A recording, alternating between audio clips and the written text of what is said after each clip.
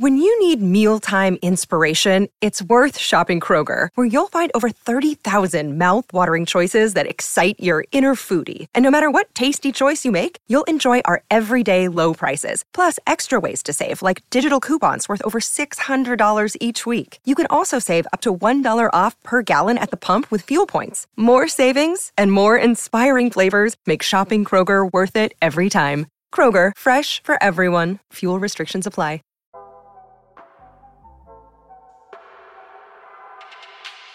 Good morning.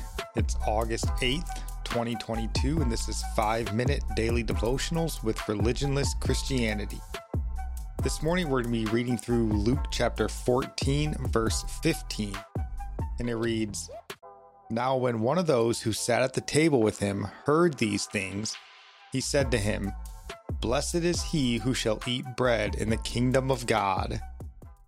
Boy, when I read this, it seems like arrogance that this response is made in, which is almost shocking, to me when we read it, because Jesus had just finished giving two parables about the wedding feast.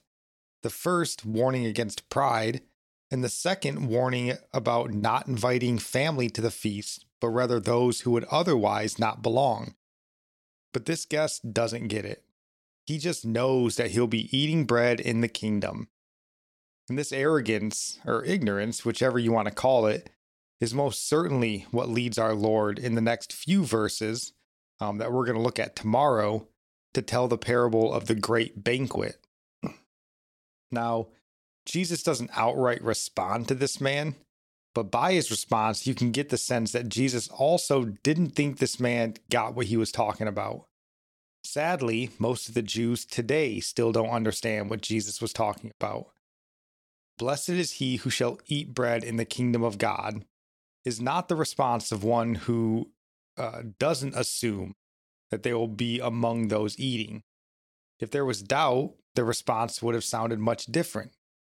It most likely would have been a question. Will I be among those eating? And this is the question I ask myself, and I pray it's a question you ask yourself. Please don't rest on your knowledge of what you've known or done in the past. The Apostle Paul instructs us to work out our own salvation with fear and trembling, not rest in your faith with pride and arrogance. Jesus, when informed that his mother and brothers had come to see him, responds, "My mother and my brothers are those who hear the word of God and do it." He doesn't say those who heard the word of God and did it. This is current. This is perpetual. I pray we heed these words and we come before the Lord with humility and a heart of service. Blessed are those who eat in the kingdom. Let's walk a life worthy of being among those who do.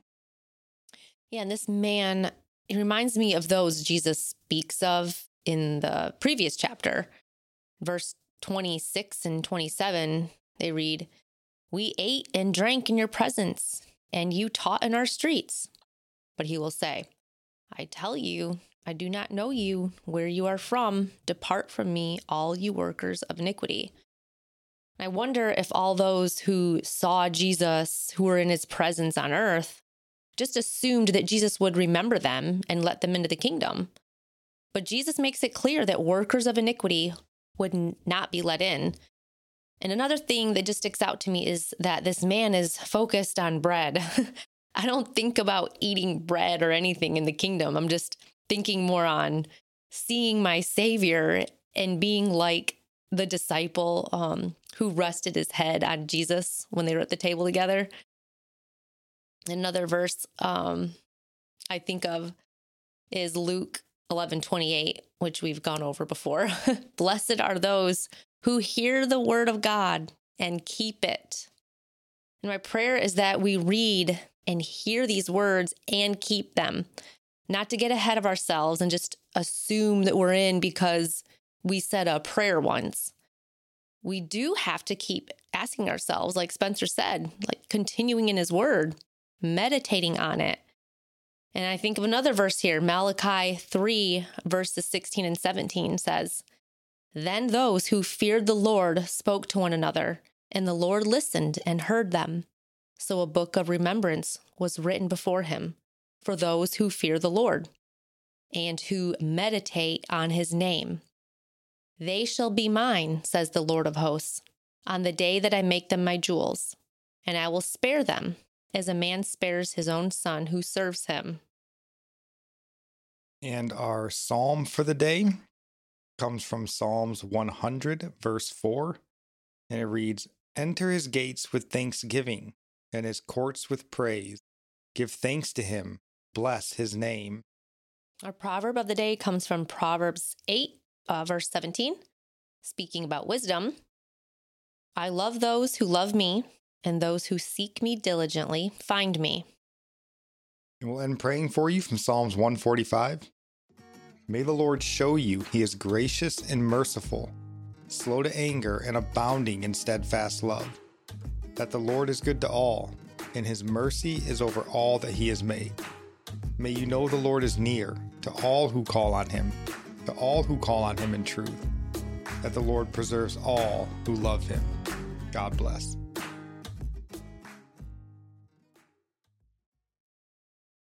Save big money at Menards. Let the fresh air in and keep the bugs out with replacement screen for your doors and windows from AdForce. It's easy to install, durable against the elements, and comes in a variety of types to suit your needs. Repair your screens today with a roll of replacement screen on sale through May 5th. And check out more great deals happening now in our weekly flyer on Menards.com. Save big